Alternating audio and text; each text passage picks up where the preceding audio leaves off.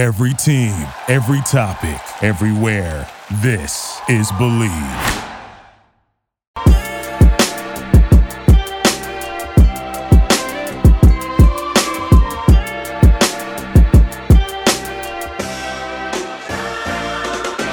What's up, everyone, and welcome to another edition of Believe in Falcons. I'm your host, Will McFadden. We have a really awesome, in-depth, just extensive conversation with Mike Rothstein of ESPN. He's been on the show before. You guys have definitely heard him before. He does awesome work covering the Falcons. So get ready for that. I mean, every time Mike's on here, we go all over the place, which is partially by design, partially just great content.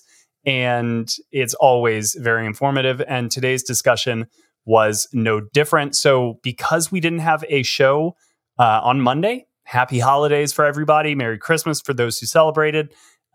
We talk a lot about the Falcons' 29-10 win against the Colts. Obviously a huge win, the Falcons' 7th of the season. And more importantly, they really showed signs of life on offense for the entirety of a game for the first time really this season. And we talk a lot about kind of why that is. Is it purely just a change at quarterback? Is it that simple?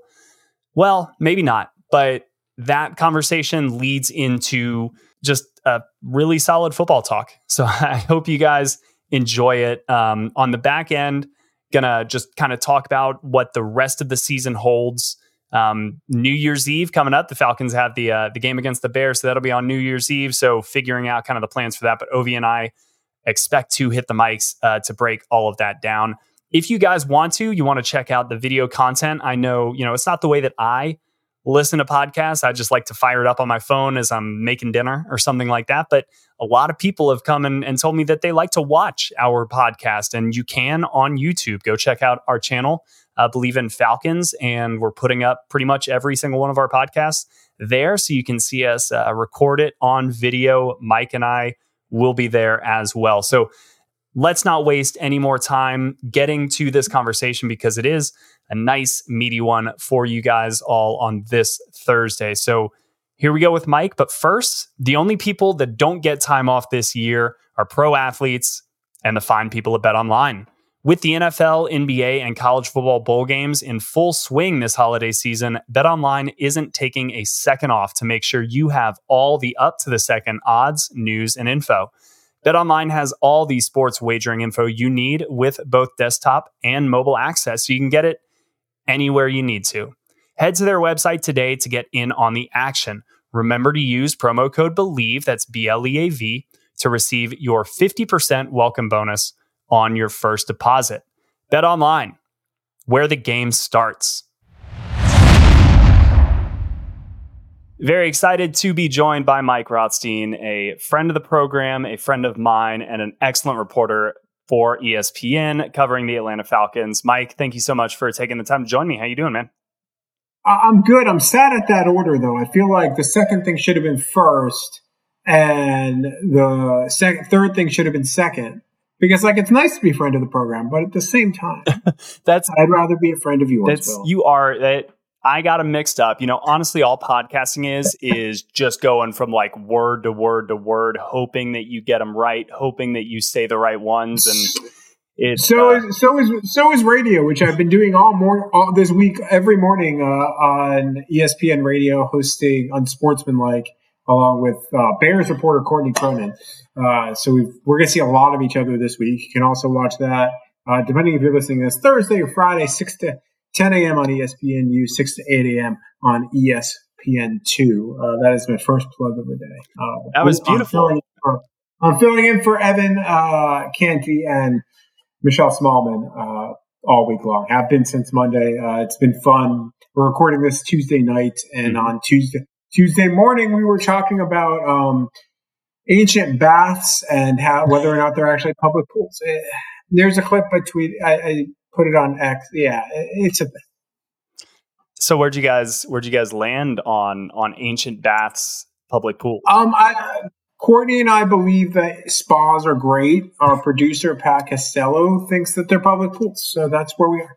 I can see the argument for both sides, so I'm gonna have to go check that out. But I love how you pivoted that right back, true professional after, our rocky begining there with me basically saying that I like you as a guest more than a person, but we'll just skate right over most that. People do, so we're good.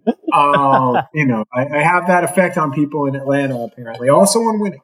So, we can go from there. Well, all right. So you're the reverse Taylor Heineke, right? Because he had quite the effect on the Falcons winning chances this Sunday. Yeah, I have no effect on anything. It just seems like I cover teams that you got a haircut and the Falcons bounce back. So don't sell yourself short. I think you had. I hate to break it to you, but I got the haircut before the Tampa game. Oh no! Yeah, I mean. I haven't seen you. I'm really not helping you here, man. Since that moment. So that in my mind, you and Arthur Smith just texted each other and you said, "Hey, we're trimming the hair this weekend. It's big. Got to go for it." So that was the most surprising thing of the weekend. Not their offensive performance, not their defense performance. Friday afternoon, I was talking to Arthur Smith, mustache still fully intact. Sunday morning, around noon, I watched him walk out to say hi to his dad, Fred, and his wife, Allison, kids. And I was like, wait, there's something missing. And I was like, oh, no mustache. I tweeted it like immediately. Like that, I was like, that's, no matter win or lose, that's the biggest news of the day. What did he say? He had to church it up for the holidays? He had to get churched up for the holidays? Yeah, church it up for the holidays, which again, I sure. Yeah. I mean, hey, you respect it, but whatever works. And clearly the move to Taylor Heineke worked for Atlanta's offense. And I want to start here. And, I know this is a little bit of a silly question, but I hope you'll humor me and then we can go on long rambling tangents from there as we always do. Sure. But is it too reductive to say that the quarterback position was the problem for Atlanta's offense this whole time? I can understand why you would think that would be reductive, but no, that's a fair question and a fair criticism because it looked like the play calling was much more confident. It looked like there was more available to them in the playbook. Mm-hmm. It looked also like someone who had played, however many was Taylor played, like 50 games, something like that at this point. Yeah, so somewhere in there, and that it looked more like that than it did someone who's been a starter multiple places than it did Desmond Ridder, where it also looked like, frankly, a coach and offense that wasn't afraid of like the back-breaking mistake. Right. By the way, he appeared in 37 games, started in 20. So it's, another 3/4 of a season, but Taylor's also been around for a while and older.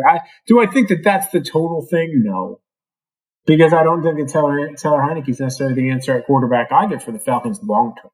But for right now, it is. And look, I mean, Taylor threw some really tough passes in tight windows, particularly one to Drake London that felt like it was almost in triple coverage. His ball on the touchdown pass to Kyle Pitts was beautiful, a perfectly run route. That's one of the better routes I've seen Kyle Pitts run all year.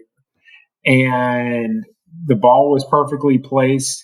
A little bit of body catch from Kyle Pitts there, though, which the ball looked like when I watched it from above, from Austin Hiddle's stuff, I was like, that was more body catch than I realized. But listen, I thought the offense ran really well. It seemed like they had a lot of confidence in what they were doing, but some of that too was spurred by the fact that they got really good defensive pressure. Everything worked really, it felt like, in sync and in concert. And every time they got into Indianapolis territory, they got points. It wasn't always a touchdown, obviously, but they got points. That was the biggest difference right there. So, yeah, a little bit reductive, sure, but I don't think it's completely wrong to think that. So the biggest thing that I saw and just noticed, and I'm curious if you saw the same thing, but I think it's kind of the eye test version of what you're explaining and how the offense just seemed smoother. It seemed like more was available to Arthur Smith at any given time, partially because I thought the Falcons did just a better job on first down, kind of staying in position to do something, kind of anything on second and third down. But part of this was because I felt that Taylor Heineke did a much better job than Desmond Ridder has this season at not just finding his check down and not just finding his, second or third read, but finding them when he had to and then letting the ball go when he needed, like in the rhythm of the play. And it felt like at times when Desmond Ridder was progressing from 1 to 2 to 3, if he got to 3, it was taking a while. He was patting the ball. He was kind of waiting for something to come open. Whereas Taylor Heineke seemed like he just knew in his mind from the years of experience, it's like, all right, here's my plan. When I walk up to the line of scrimmage, it's not there. Boom, we're going to plan B. Boom, we're going to plan C. And there was an urgency that I thought kept Atlanta, again, just the menu was open because they were getting, 2nd and 3 because he dumped it off to Bijan, who made a guy miss, and then all of a sudden was pushed out of bounds for a 7-yard gain. And you'll take that and you'll live with that. And it kind of felt like that's what Arthur Smith was alluding to after the game when he was just saying that, Taylor did a good job of not forcing it, of kind of playing in the style of offense and keeping them in a rhythm. Well, I mean, that's one of the bigger criticisms on Desmond Ridder was that he would force points. I mean, case in point was that last interception he threw against Carolina was a forced ball. I mean, you go back and look at some of the other interceptions, like an interception earlier this season on a ball to Van Jefferson, like he forced that. Like, there have been forced plays, forced passes from Desmond Ridder, which led to turnovers.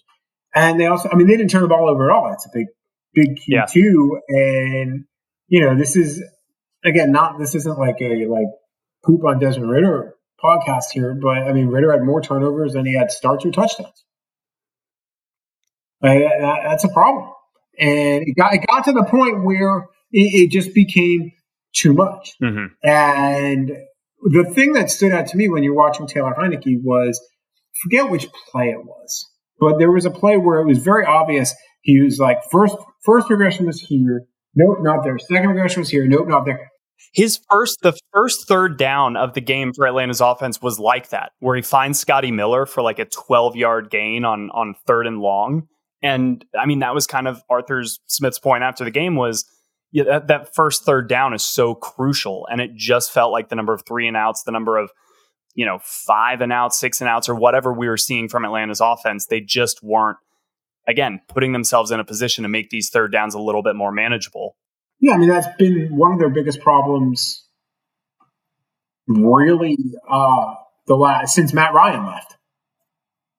Seriously. Yeah. Since Matt Ryan left, that's been one of their biggest problems because Marcus Mariota would do the same thing, get them in some negative plays in a different type of offense. They ran a heck of a lot more zone read, a heck of a lot more running.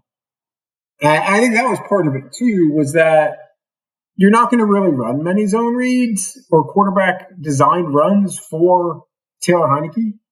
He can move a little bit. We saw that. He scrambled a couple times, had some nice runs. Ran into the kicking net. Ran into the kicking net. Yeah. I meant to ask him whether that was like some added drama for fun. I might ask him. Bounced right back up. Credit to him. Yeah, I might ask him that tomorrow, actually. Yesterday. I might ask him that yesterday for your podcast listeners. So you're getting the past and the future. When will now be then? We'll see. Is my back going to be better, man? I woke up yesterday with just the first back pain of my life. So will it be better? Welcome to creeping toward middle age. That now comes every day. Yeah. One year having a kid and my back is already ruined. So I would just say that. It just felt like Taylor made decisions quicker, better. And it seemed like they made a conscious effort to get everybody involved, where we hadn't seen that to date, right?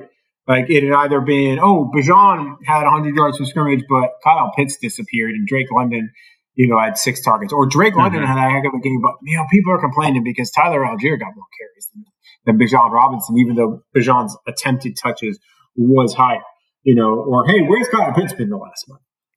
None of those questions were asked after Sunday's game. It looked like they had finally found I'll call it the core competency of their offense and what they can theoretically build on from there. Now it'll be real interesting this weekend when they face Chicago, because Chicago's defense is probably a bit more aggressive than Indianapolis's.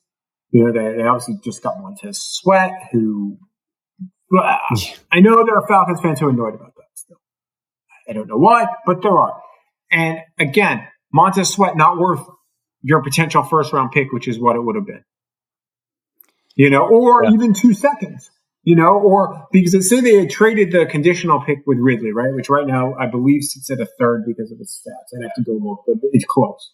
Like he's played enough that I think it should get to be a third. Well, let's say they traded that on the second. Well, you're trading them potentially if he re-signs. You're trading 2 twos for Montez Sweat, I guess, maybe, but those 2 twos. He looks pretty good, man.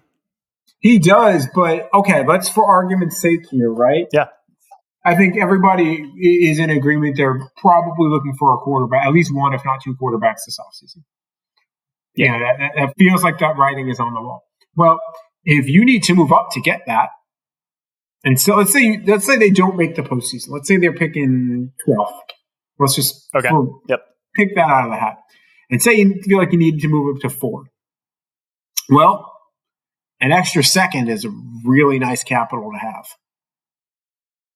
It is. Versus Montez Sweat as an edge rusher. Because again, you probably maybe would need to move both those seconds. Mm-hmm. Because that might keep you from moving a player that is a young player that maybe you feel is part of your system to go get that quarterback. Like everything, it's like one of those butterfly effects, right? That's true, but also having a young premier pass rusher is, quarterback, sure. If you have a needed quarterback, that is the 1A, got to figure it out position in the NFL. But, defensive end, I think for some teams, like getting that premier guy off the edge is 2, is 3. It depends on how you want to build. But I think that could be worth it. And then you still could figure out a way to get your quarterback, even though I get where you're coming from, where it mortgages the ability to kind of do some of the other things you want to do, because then how do you get those extra picks to maybe move up for that quarterback? It becomes a domino effect. Future aspects. There's a whole bunch of stuff in there that, to me, I understand why. Yep. Right? Like, I think if the Bears and Falcons picks had been closer, because remember when that was going on, Atlanta was leading the division at that point. Around the trade deadline. They looked like it looked very plausible that they were going to win the division, so be picking in the 20s versus near the top maybe 10 had it been after that 3-game losing streak, then maybe all of a sudden that maybe is a little bit more attractive, and they could have maybe juiced it up a little bit where that second could have been a little bit different. So I'm just saying like that. They're going to see Montez Sweat this weekend, and we'll see what happens. Yeah, to go back to Kyler. I'm just saying like that to me, because again, Washington's calculus on that too is that because at that point, don't forget, Chicago was looking like they were going to maybe have 1 and 2 picks in the draft. I totally get it from Washington's standpoint. I get it from the team building philosophy, but I just think that you could also make the argument that some of the margins of victory and margins of defeat for Atlanta this year are so small that maybe a player like Montez Sweat, if you do acquire his services, like maybe you're winning 1 or 2 of these games, that he's getting that stop on the quarterback who's kind of scrambling on that big third down that have come back to bite the Falcons, right? Well, also there would have been the question of, where are you going to play him? Because Grady had just gotten hurt at that point. Mm-hmm. So you're still figuring all of that out. And they ended up getting Kentavious Street, who was a good player until he got hurt. But so is he displacing Calais? Well, Calais has played really well for you. At that point, David Onyemata was not injured, hurt, right? So where was he playing? So was he going to play the second line for you this year? Maybe. I mean, that's great. But then whose development you're stunting at that point? Zach Harrison. Zach Harrison's, yeah. Harrison more than ever. But yeah, like you're probably stunting Zach Harrison's growth. And guess what? Zach Harrison's got 3 sacks in the last 2 games.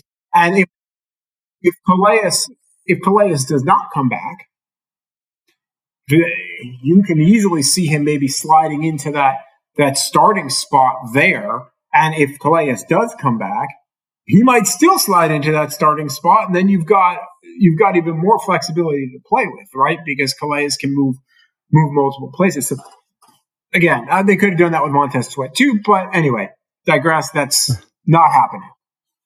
Because we spent like 4 minutes talking about the scenario that's not happening. Look at what you've done, Will. No, but I mean, it's a great preview, I think, for a lot of fun, interesting offseason conversations once you kind of put the quarterback stuff to the side, because that is going to dominate a lot of it. But there still are some areas where you can pinpoint maybe these specific needs. But one area that I would be surprised if they definitely devote big offseason resources to again would be the running back position. But it was a great day for all three of the running backs. You kind of mentioned that balance and getting everybody involved. And I thought Bijan looked fresh. I thought he looked, kind of faster than he has at some points. I thought Tyler Algier kind of continued to really be that drumbeat of the downhill kind of in between the tackles running game. And then Cordero Patterson, I mean, when he gets in there, he and Jonnu Smith almost run with the exact same intensity when they have the ball in their hands.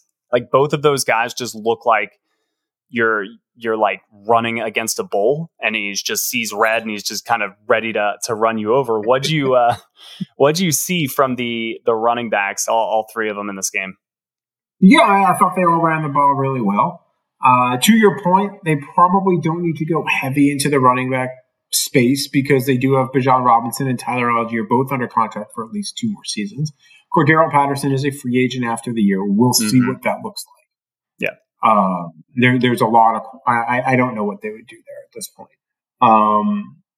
But yeah, by the way, you mentioned I love that you just said Bijan Robinson looked fresh because you wonder who else probably would like to hear that? Arthur Smith, because Arthur Smith was under criticism for not playing Bijan Robinson enough. Remember that? Yeah. For prior episodes, just such as the last time I was on your podcast and the time before I was on your podcast. Well, this is part of why they tried to do this, right? Was because they wanted a Bijan Robinson who can be still super fresh like this now. Right. And by the way, still at what, 1,250 some odd all-purpose yards? All-purpose? Yeah. All-purpose yards, and that's with him, missing a game due to an illness that cost the Falcons $100,000. Like, and another game, frankly, against Carolina where he didn't touch the ball all that much because of, frankly, the style of game. I know people, again, criticizing, you took a number 8 pick and you're not giving the ball a ton in that type of game. Well, yeah, because he's a guy who's shifty, gets out in space, like open field guy. That weather was so bad in Carolina that did not bode well for that. You have a Tyler Algier, you have a Cordero Patterson. It's not like they needed Bijan. Yeah.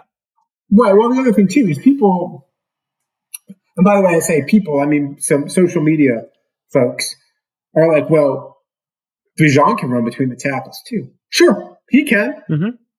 But when you have a guy like Tyler Algier and you have a guy like Cordero Patterson, where that's their specialty, right?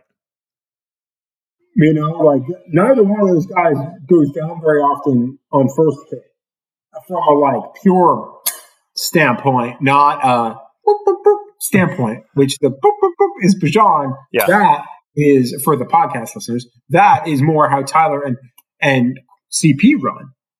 Well, you in a game like that Carolina game, you wanted more of that, right? And that's why we often see as in a closer situation, like a 4-minute. That's why Tyler Algier and CP usually are in the game at that point because that's what you want. You want the fall forward guy every time. You want the guy who, okay, I'm going to run into you, or I'm going to carry you 2 yards before you tackle. Not saying that Bijan can't do that. I'm just saying his talents are better elsewhere. Yeah, and you're using the guys to their strengths, and I mean that makes a lot of sense. But I do think people would push back and then say, okay, you fall into the realm of predictability when other teams can see Bijan come on the field, or they see then Tyler Algier come on the field, and it almost removes the possibility of an outside run with Tyler Algier or a down the middle run with Bijan. But I don't agree with that. Both done it. But it doesn't, because they've both done it. Right. I mean, one of Tyler his touchdown run was essentially kind of an outside zone. It was. Yeah, it was. And he got the edge and he outran the defense. I mean, we've seen that multiple times. Yeah. And we've seen him get good yardage on screen. CP was a wide receiver until he came here. So I don't think that's the predictability within the offense. No, I agree with you. And I think it's a predictable thing to kind of spot that trend. Over the span of a game, it may just be easier to say, man, Bijan's run the ball a lot to the outside this game. Or, all right, Tyler Allgeier's in. I'll bet they run it up the middle. And then they do that play. And it's like they only ever do the same thing. Do you think that the kind of the balance that we saw from the offense is the reason that the running game kind of looked as crisp as it has, kind of for most of the season? I know they've put up the yardage, but I don't think we saw the number of explosive plays like we did on Sunday. I don't think we saw just the kind of the cohesion of that group. Do you think that had a lot to do with the play of the passing game and it all kind of working together in tandem? Or do you think, there's something that they also maybe have figured out with the run game as well? It's a little of all. Plus, their offensive line has gotten a little bit healthier. Drew Dahlman was back at center. Mm-hmm. And I've been critical of Drew at points this year, but they clearly see something that they really believe in him. Newsall played well in his absence, but Dahlman's been the starter for 2 years for a reason. Jake Matthews is back, is back, and he got hurt again, but he told me on Monday he felt like Sunday, he told me he thinks he'll be all right. We'll see what happens. Well, again, talking from the past to the future, we'll find out what happens Wednesday. On Thursday, what happens. But, Chris Lindstrom, bit healthier because don't forget they didn't have him against Carolina. Mm-hmm. Storm Norton's played well in Caleb McGarry's absence. So I think that they've found something offensive line-wise that's helped. And this is going to – he wasn't in a ton, but – Matt Collins is a pretty good blocking receiver, and that matters. And Van Jefferson played a lot. Mm-hmm. And, listen, Van Jefferson may not be catching many passes, but again, they brought him over for a reason. And some of that was, if you haven't figured it out by now, Atlanta likes receivers who can block. Drake London is fantastic at it. If you ever watch him, Drake London is so physical. So physical. As a receiver, but also as a blocker.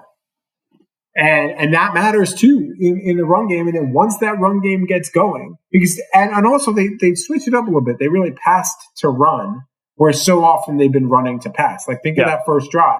Pass, sets up that 32-yard or 30-yard, whatever it was, Bijan run. Mm-hmm. That then sets up the 24-yard corner route for Kyle Pitts. Yes. There's that level of leverage, level of unpredictability. This is what, when I was on your podcast, August, September, whatever it was, when we were talking about the positionless offense concept that I wrote about and how Arthur and Dave Ragona devised it. This was kind of how they thought of it, was you have a bunch of guys that can do a bunch of stuff and they can do it from a bunch of places, so don't overcomplicate it. Mm-hmm. And use that leverage. And I felt like Atlanta did that pretty well with not as many different personnel groupings, meaning people.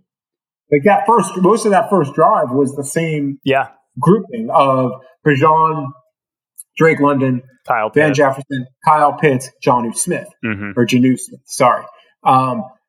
That was that group for most of that first possession and for a lot of their most successful plays. And then they would work guys in otherwise. But that I feel like they found things there that could help. And there was another element to specifically that first drive. When I had Arthur Smith on the podcast right before the start of the season, you remember when he was kind of talking about and I know a lot of coaches do this, a lot of people in the NFL, but how he likes to draw lessons from other sports, other professions, other walks of life. And I asked him if he could provide an example of one of those. And basically he drew upon North Carolina's kind of fast break offense in helping them win national championships. And it kind of reminded me of that, right? boom, pick up that third down with a nice gain through the air. Bijan breaks a big long run, then we've got them on their heels.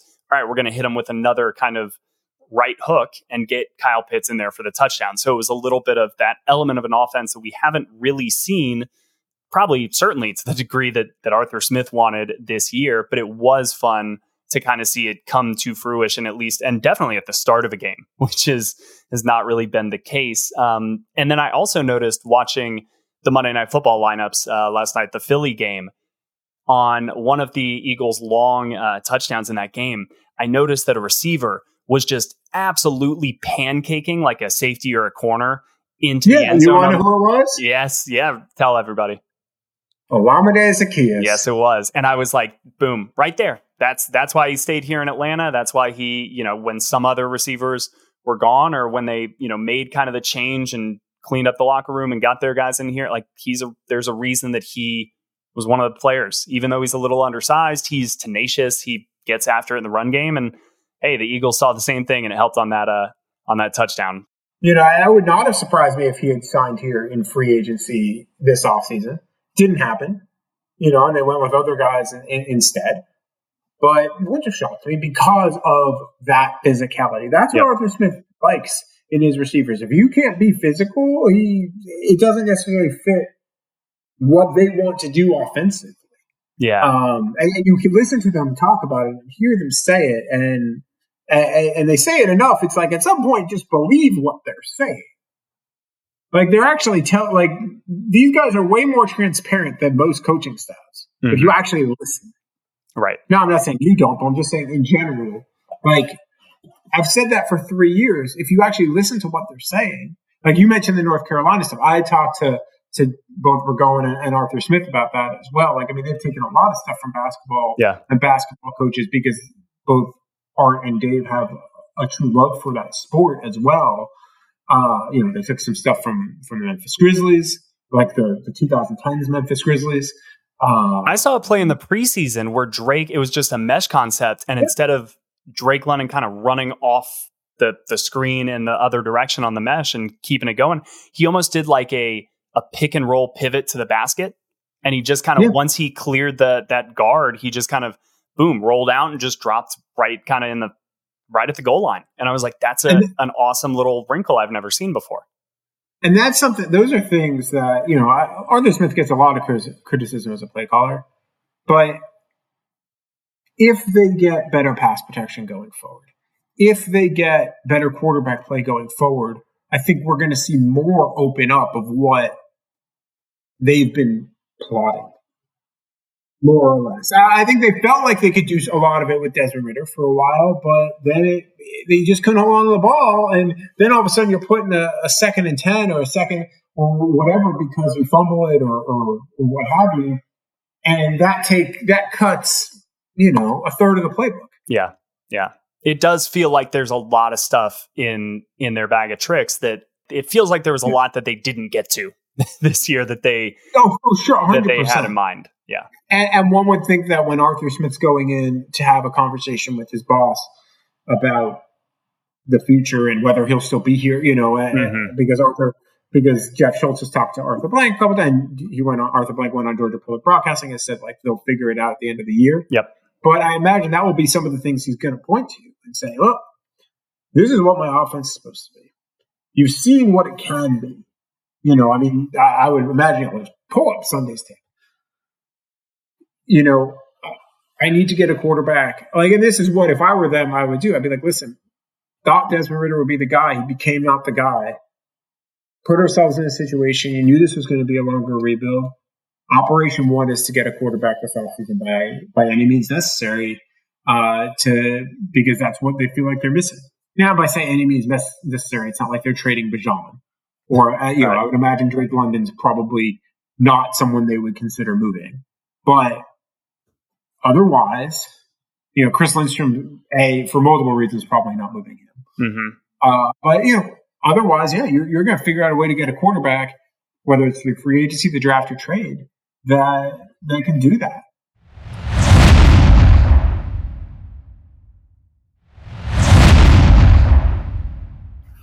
It seemed, leading into this game, into the Colts game, knowing that the Falcons had kind of dropped a huge opportunity in the division against Carolina, everything seemed as bleak as frankly that game in Carolina looked and felt. But now coming off of this, we finally saw the offense look the way that we all expected it to in training camp. The defense continues to be, I think if Atlanta were in kind of Tampa Bay's position and they were finally about to kind of head into the playoffs, and they may still, but at this point it does feel like a long shot. I feel like Atlanta's defense would start to gain some momentum as like one of the fun stories around the league, as like one of the most surprising units. And unfortunately, they just kind of haven't gotten that recognition and love. But here in Atlanta, I mean, they have been the story, I think, of the season outside of quarterback play and outside of the turnovers and kind of what that cost you. But right now, kind of this positivity, how much did this win, and more importantly, the way that the team won and the way that they looked against an AFC playoff, hopeful, how much did that do for Arthur Smith's job security in 2024? I mean, it could hurt. It definitely helped. Like, I feel like he needed one of these. I think he needed at least one of the three. Yeah, especially after they lost to Carolina. I think he needed at least one of them, right? Because the worst they'll do is match last year. And I was saying this actually on Sportsmanlike on Tuesday, and we were talking about that. And I said, when you're viewing Arthur Smith, you have to look at the whole picture, right? Because I would argue you had 2 years of overachieving based off of rosters, right? That first year, 7-10, kind of in the playoff picture with, Russell Gage was their number one receiver. And at one point, OZ was the number one receiver because Ridley had left and Gage was hurt. And really Pitts was their only passing option. And you had Mike, and really CP was their only running back because Mike Davis couldn't do anything. So you sat there and you said, okay, that's what they're looking at. Sure. And the defense was bad. The defense was starting Deion Jones, and Deion Jones was clearly not a fit. And you just had a lot of issues all over the place. Remember, Fabian Moreau was like their second corner. Then last year, you took on all the salary cap hit. You had a major quarterback question, a very young team, and you won 7 games again. Well, you definitely overachieved there. In some cases, maybe close to doubling the win total there. So you have 2 seasons of overachieving. And then this year, which you can argue was at expectation or below expectation, depending what the expectation was. And I think the expectation that a lot of people had, myself included, when we were talking about in the preseason, was with average quarterback play, and they did not get that for the majority. I would argue that with below average quarterback play, this is probably the high end of what I thought it might be. Yeah. At 7 wins and maybe more. And so I think all of that comes into the construct as well. Because they've also been close in every game but 2? Yeah. Hey, it's Jacksonville and Detroit. Really, the Detroit and Jacksonville games back to back. Maybe Tennessee, you could argue. No, because, that was a 1%. They had the ball with a chance to win at the end. That's true, but it just didn't feel that way. No. I mean, you knew when they got the ball back. I remember looking, but again, honestly, I turned to the person I was sitting next to with the Carolina game when Carolina got the ball back after Ridder's interception. I was like, they're going to lose this game. Yeah, I had kind of the same thought. Because sometimes you can just tell and you can sense the vibe. Even though I'm in a press box, I'm around these guys 4 days a week, 4 to 5 days a week. And I'm in the building and you get the sense of stuff. And I don't know. So all that when we're going back to the job security question, I don't know. I mean, Arthur Blank has not talked with me. I know he's talked to a couple of other people here and there. We saw him talk Connor Schultz. We saw him talk to Georgia Public Broadcasting. And that's the extent of it. But I don't think this is an easy decision for him, because if it was a decision, and Schultz wrote this too, and I agree with him, if this was an easy decision, the decision would have been made already. And it's possible the decision has been made, and there's a level of respect there because there's clearly Arthur Blank likes Arthur Smith. Like, I don't think there's any question about that. Right. And Terry Fontenot and Arthur Smith get along. It doesn't seem like there's any issues there. And Arthur Smith, too, this is the biggest point, I would say, when we're talking about this. The locker room still buys in. Yes. Yep. Like, to a person, still seems to buy in. And again, I'm there every day. I talk to dudes. I've been in locker rooms where dudes don't buy in anymore. Mm-hmm. And those places are ghost towns. You're hearing guys openly question stuff. I mean, one of the only times I've heard someone openly question stuff was after week 1 of year 1 with Arthur Smith. When Calvin Ridley was because I don't know if you remember this. Calvin Ridley had said something. Calvin Ridley, of all people, had said something about, like, I'd have to go back and get what the exact quote was. It was like, oh. But that was it. Yeah. Like, I mean, you don't really hear that. You instead hear guys saying, and I mean, I can tell you, it's not only the guys who you hear publicly in the scrums, too. It's other guys I've just talked to in the locker room. Van Jefferson and I had an amazing conversation on Sunday after the game. Like, I didn't have a recorder in his face. I was just kind of asking the vibe in the hut. And he is very he gets it. And that's what this locker room feels like is guys who carry themselves professionally, carry themselves with a certain respect for the game, respect for the people around them doing their best. Like that at the end of when things went south at the end of the Dan Quinn era, the locker room was filled with players who, not necessarily front runners, but players who, when you built that momentum and the snowball was rolling in your favor, could be unstoppable. But when you had to push that snowball back up the hill, that's not their strength, and that's not what they were really there to do, and you felt it. And it was kind of like, all right, man, we're out of this. I'm out. And I'm not going to be here for open locker room. Sorry, man, we got special teams meetings. And they say that for 4 weeks in a row. And it's like, nobody here cares to be here, really. It doesn't feel like people want to be held accountable for what's going wrong and take some action to fix it. And then you see guys like Calais Campbell sitting down with Zach Harrison after, you lose to Tampa Bay and mentoring him. And it's kind of like, all right, well, that's cool to see. They're not out of this. They don't feel like it's curtains for them. They still have a role to play.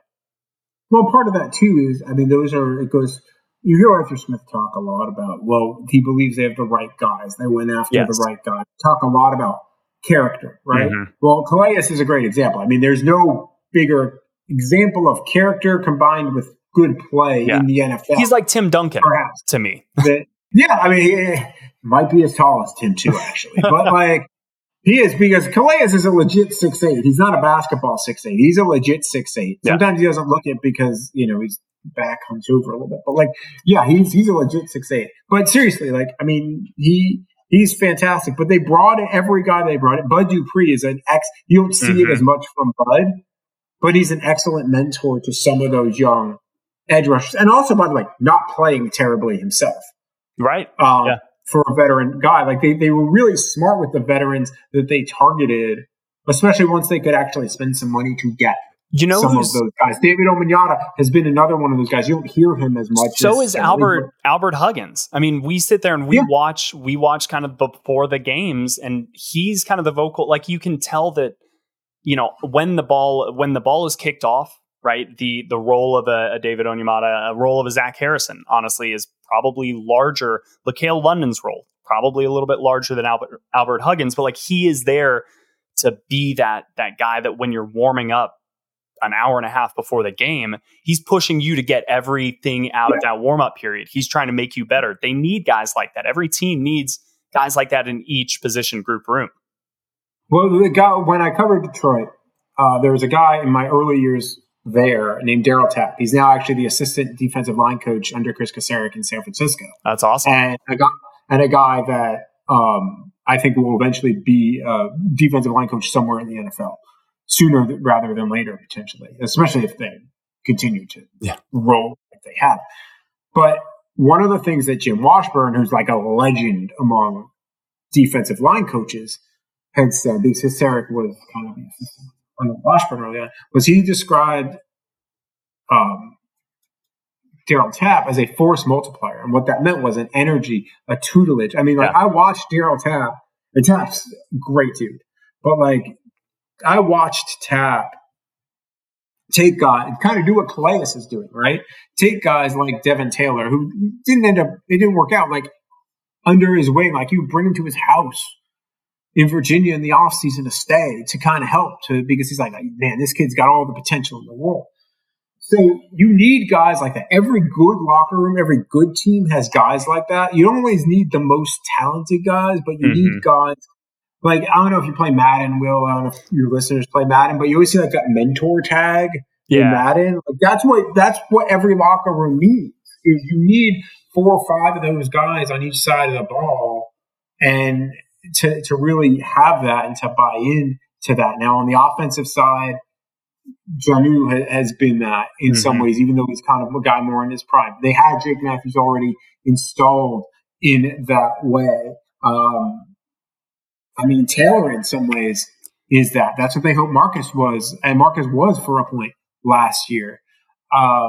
Defensively, this year is where they really focused it with guys like Calais. Even a guy like Jesse Bates, who's only 26 years old. I mean, you talk to anybody in that locker room, and the respect for Jesse Bates, not only because he's playing at an all-pro level, but the respect for Jesse Bates.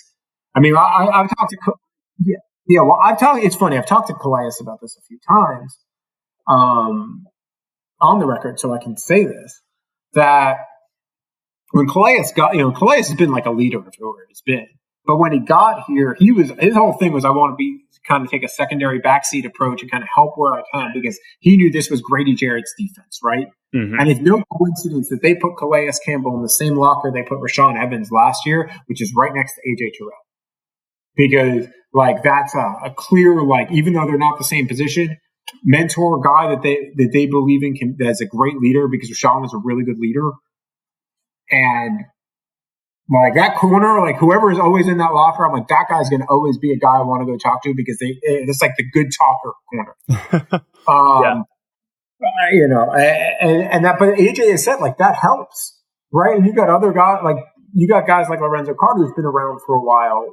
And saying, oh man, Calais helps, but they all to a person, but my point is, until Grady got hurt, remember, Calais wasn't the captain, Grady was. And then Calais started going out once Grady got hurt and really once Grady got hurt, it became very much, okay, Jesse and Calais felt like he had to step up, but it was still Jesse the guy. That was the guy.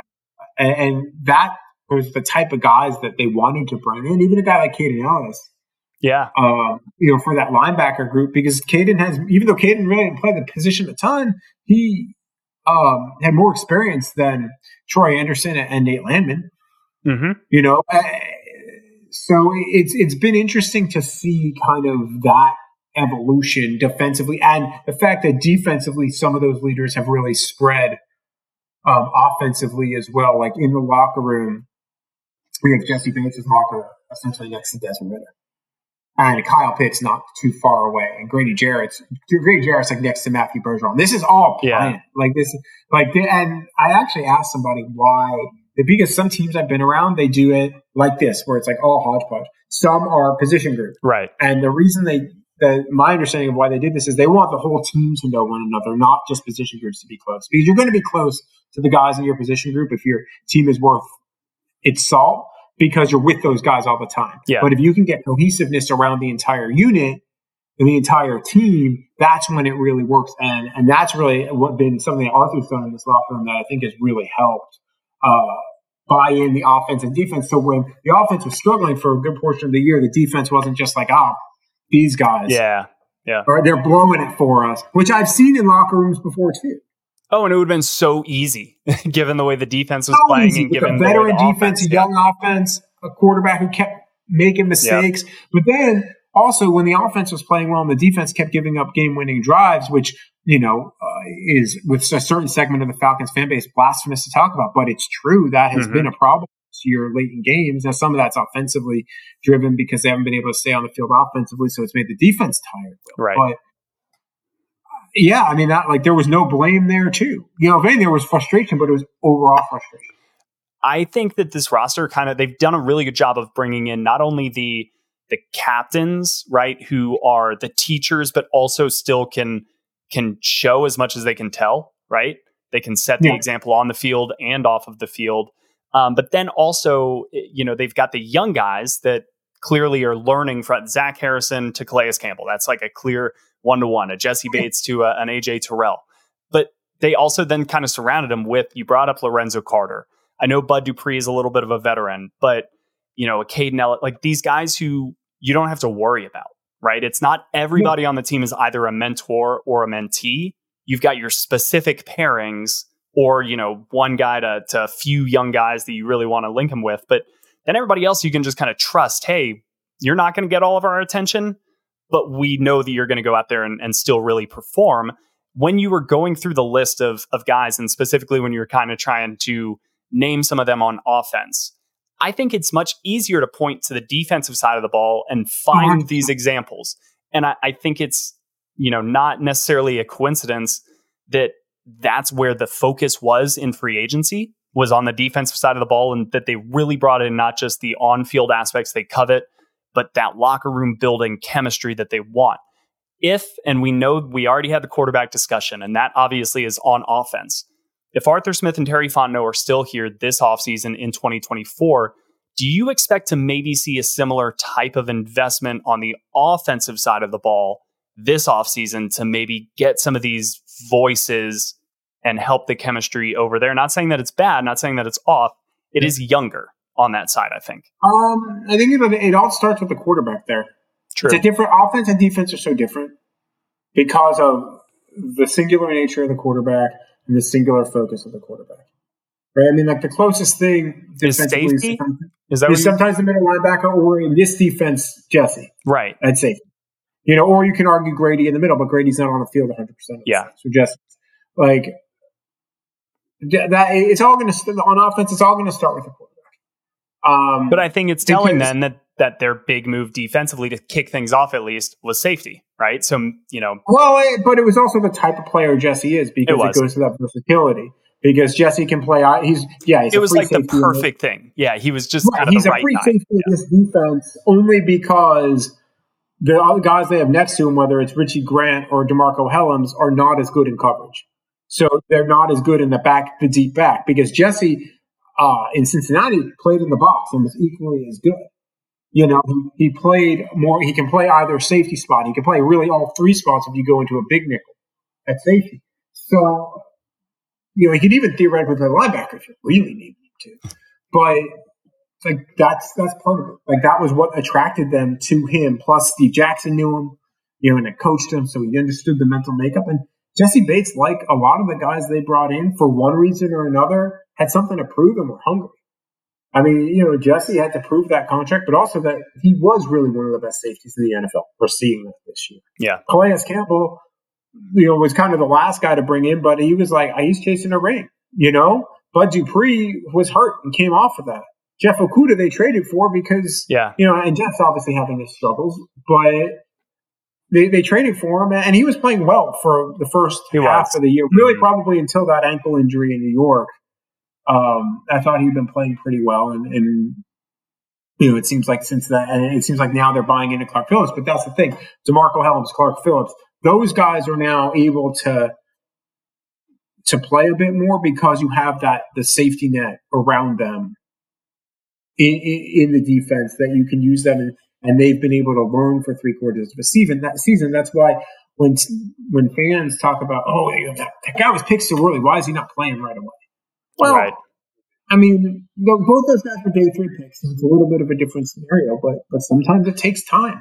Like if you put DeMarco Helms and Clark Phillips out there on day 1, this team probably would be like 5 and whatever, right? Mm-hmm. Because they would have made mistakes. And we'll see what happens. But now all of a sudden they have depth because Richie's still under contract next year. Jet Okudah is not.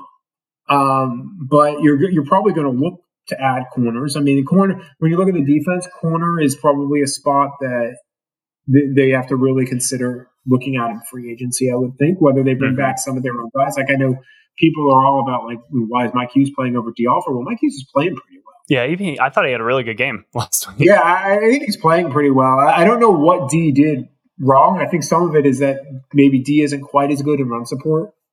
And they've played some teams that really run the ball a bit, and really this Sunday will be no exception. We'll see what it looks like, I think, with New Orleans. It would not shock me if he played more against New Orleans. But we'll see. I'm very curious to see what this looks like going forward. But to your question on the offense, I think that it starts at quarterback, but it would not shock me I think they have the mentor in the tight end room.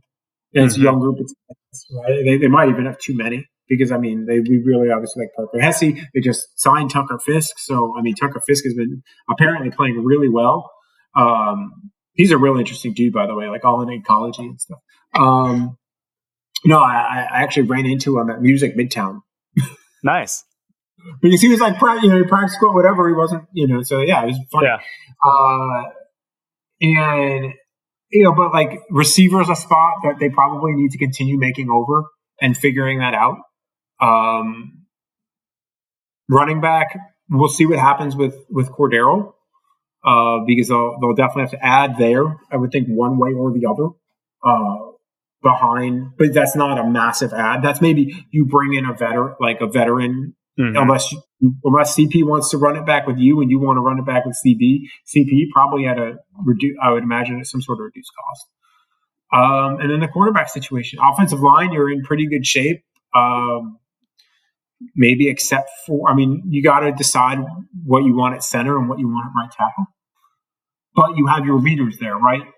Jake and Chris. Yeah. And that's really the offensive tone setters too, are Lindstrom and Matthews. What I'm curious about, going back to that locker room conversation before, so they're doing all these renovations. Their locker room is going to be much bigger next year. Yeah, that's true. And it is now. I'm curious to see because they're forced into a tight space right now. So you got to know those guys. Where I'll be curious to see what that looks like and how they divide it up in the offseason.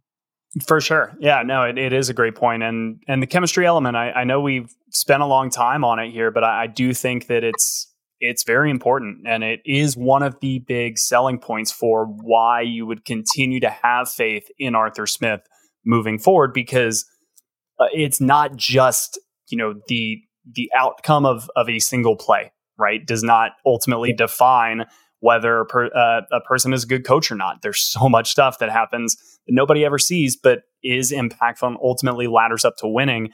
And for me, when going all the way back and you saying that the first 2 years should be seen as an overachievement, I kind of think that is really the clear dividing point between a lot of people who are just had it and they're ready to see him gone, and kind of the camp that I fall in, which is, no, this year was year 3, but it was also just year 1. And I think we had talked about that before a lot this training camp, and the work that he did in year 1 and 2 kind of proved to me, all right, this guy knows football. This guy knows how to compete in every single game. He knows kind of what it takes to win football and keep it close. And that was just so different than what we had seen previously, that even though this year didn't go, the way they planned it, I think I was a little bit more primed to look for the reasons beyond the coach, because in my mind, it was easier to look at the quarterback turning the ball over late, or, that last minute drive from the defense, or the fact that your kicker missed a field goal in the first quarter. And therefore, that kind of just did. So it's all these other little things. And let's wrap up kind of on this. Missed 2, by the way, against Tampa. Youngwood missed 2. So there you go. It's just kind of, there are these things all throughout, and it does sound like making excuses, but also... No, well, some of it too, not to go down this road a little, but sometimes a failed play call in week 3 is a successful play call in week 10. Yep. Because a team saw it, they saw how to stop it, they do it again, and you've added a wrinkle to make it a success. Some of it is now I'm not saying that they're doing it for that reason. No, but there's a setup. There's a setup in failure that can lead to success. You see it in, not to sound like Arthur Smith, you see it in business, you see it in all walks of life. Failure, if you learn from it and are willing to learn from it, can lead to successes. For sure. Yeah. That again, if I'm Arthur Smith going to Arthur Blank, that's probably part of the conversation that I'm having too, and one that you would think Arthur Blank, from a business perspective, would understand.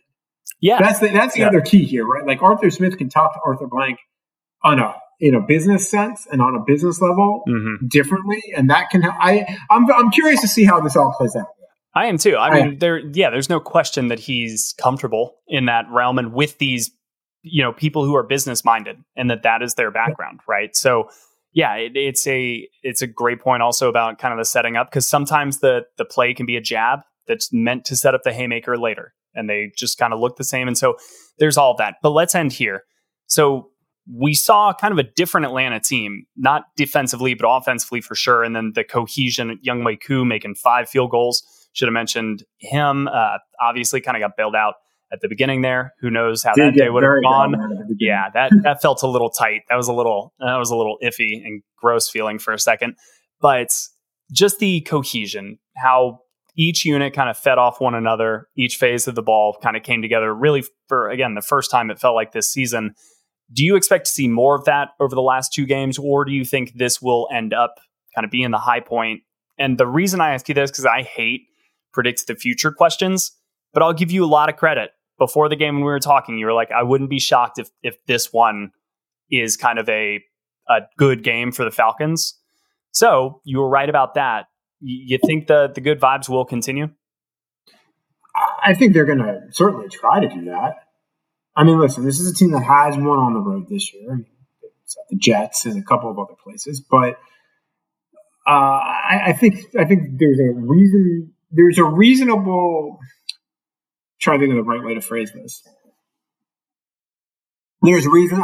This is not a cop-out answer. Like, there's reasons to see it both ways, right? Like, I saw these guys at the low point of their season and what has been their high point of their season 7 days apart from one another. Right? But that speaks to the exact problem that's happened this season, because the biggest issue has been consistency. Right. So that goes into another data point, like what we've talked about, right? Like, even if these guys don't, let's say they play well against Chicago, play well against New Orleans, end up splitting. Let's just, for argument's sake, say that. But they play well, right? Mm-hmm. Like, it's very clear they're playing well. A fluky thing happens here or there, or the Saints or Bears, both of whom are capable of playing well, as we've seen, and also playing poorly, consistent as well. Similar situation. Well, if you're starting to see consistency, that's what matters. That, to me, is what I'm looking for more than a win or a loss. Is, are they playing consistently? Have they stopped making silly mistakes?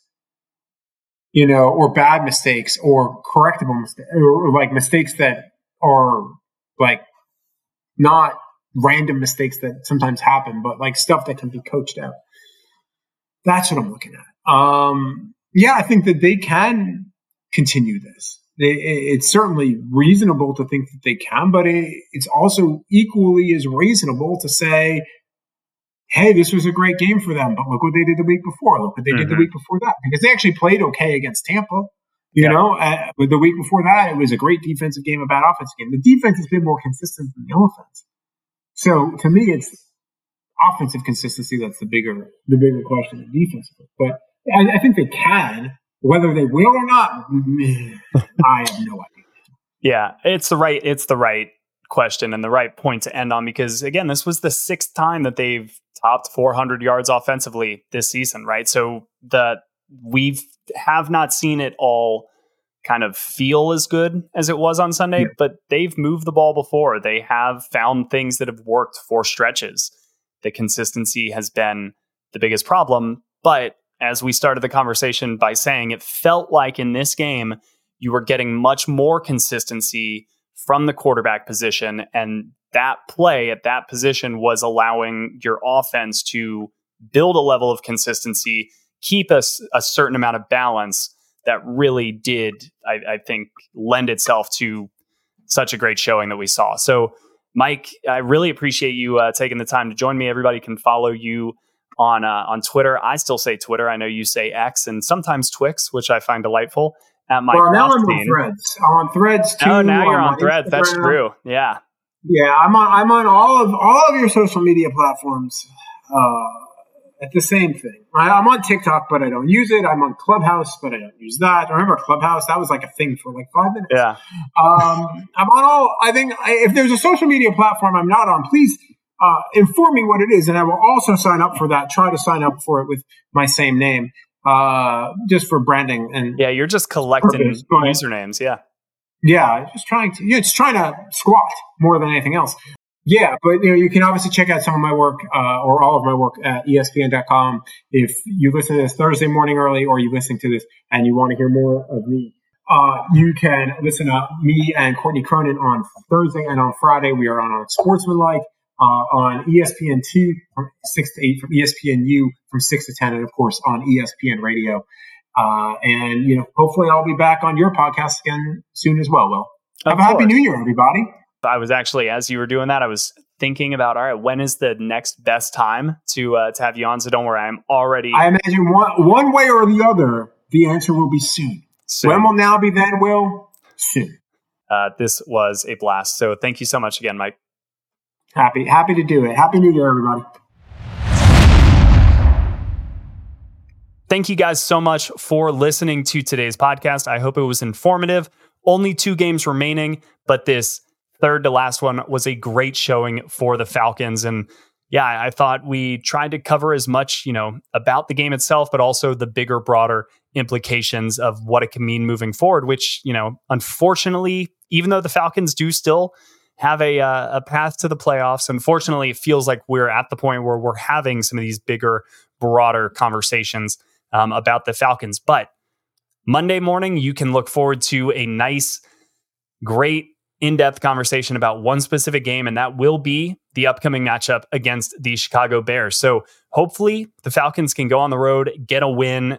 Haven't checked the weather, so not sure what that's going to look like, but we do know it'll be cold this time of year in Chicago. So Falcons, dress warmly, get up there, go take care of your business, and then we can start talking about something maybe building here for this team and some momentum that you can carry over into the offseason. So again, thank you guys so much for listening to today's podcast. You can follow me on Twitter at Will McFadden. Go check out our YouTube channel, Believe in Falcons, same name. If you guys have any suggestions, questions, anything at all that you would like to send to the show, you can. BelieveInFalcons@gmail.com is our email address. So go ahead and shoot us a note over there. This podcast, as always, was presented by BetOnline. That will do it for me. Everybody, please have a happy new year. We will see you guys again in 2024, hopefully talking about a Falcons win, but we will be here regardless. So until then, everybody, take care.